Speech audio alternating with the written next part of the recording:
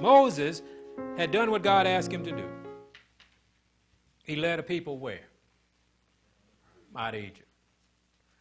But there was a need of order.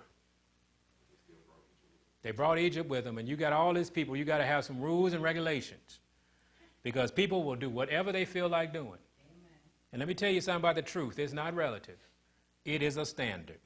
And God set up a standard. He said this, this, this, this, this. And if you argue with it, you get taken out.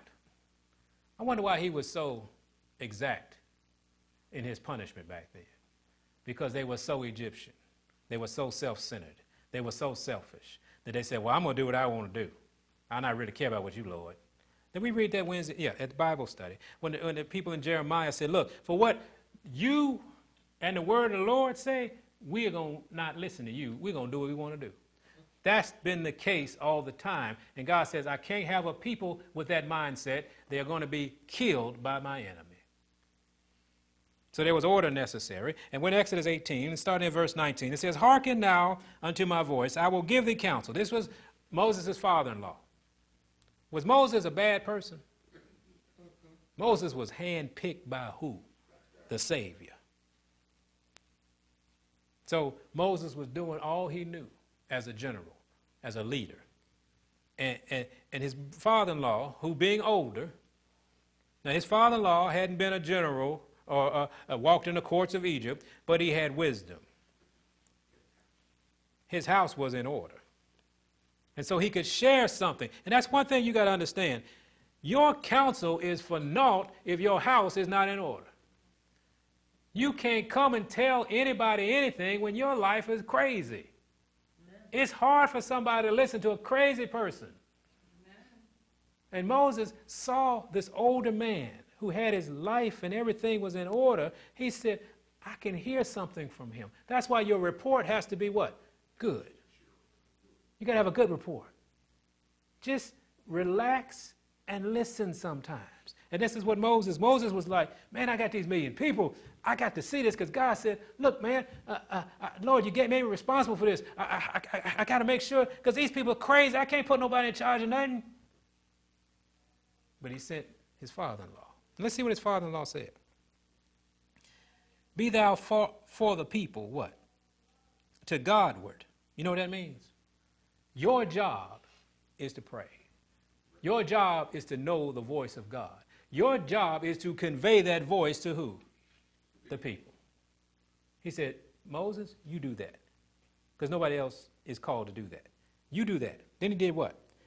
That thou mayest bring the causes unto God. He said, look, God knows these people, but don't you get into, you're down there in the minutia. You're down there with it. Susan stepped on my foot. You dealing with that. You can't do that. He said, look, and thou shalt teach them ordinances and laws, and shall show them the way wherein they must walk, and the work that they must do. Did Moses do that? Amen. And he said, moreover, thou shalt provide out of all the people what type of men? Able men. Now, this is what made them able. Such as fear God, men of truth, hating what? Why is hating covetous even mentioned? Because when you covet, you will compromise principle. For a piece of bread, a man will sell his soul if he's covetous. He said, we can't have that in leadership roles in this camp.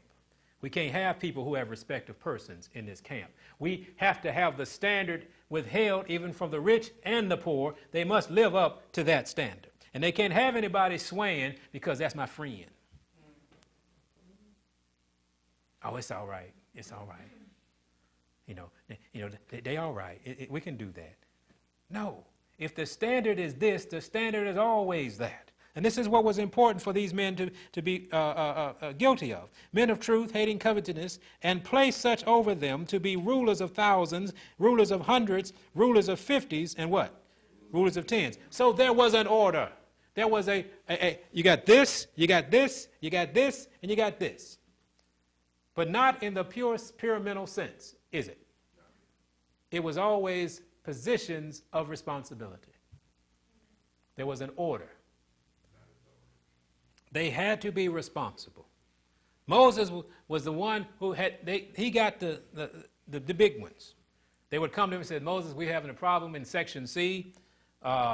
Everybody over here is an alcoholic. And so Moses said, hey, the Lord said this. And so they went back and dealt with that, right? But they were people who people had to answer to. Please know that. I know we're afraid of that. You're afraid of that in the church. You're not afraid of it at a job, are you? Everybody in here has to answer to somebody at work, don't they? You think that's evil, don't you? That's because a lot of people who feel that way never been in charge of anything. You just can't let people just go anywhere and do anything. You never get nothing done. Has anybody experienced that? Let me tell you something. When you manage people, I'd rather manage chickens. Because chickens only have about 4 things they do. And so you can handle that. People do anything. People will call you 5 minutes before they're supposed to be at work. I'll be late. Really?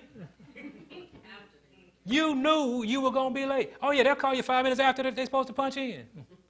I'm going to be late. Well, we all knew that. But there's order. There has to be a rule for that. What's the rule? Well, look, you got X amount of times you can do that and you got to go. And people are always surprised when they get fired. You know, you have been late 13 times in 30 days. You signed that's why we have things called employee handbooks. That you have to have a session with the HR person and say, look, here are the rules you're going to be held to. So I'm sorry, they're the standards. You don't have to work here. Oh, yeah, it's a good job. Yeah, you break 5 of the rules a day, you know, after 6 months, and they got to let you go. And you get mad. Well, look, God has rules, doesn't he? And you ought to thank Jesus, and I thank Jesus, he doesn't fire us. Because we'd be gone. Every morning we wake up fired. But God is a wonderful, gracious God. But we got to learn this thing. Amen? So look, he set them up. He set the order up. He set the levels of responsibility. And so we have that as a what? Pattern. As a standard.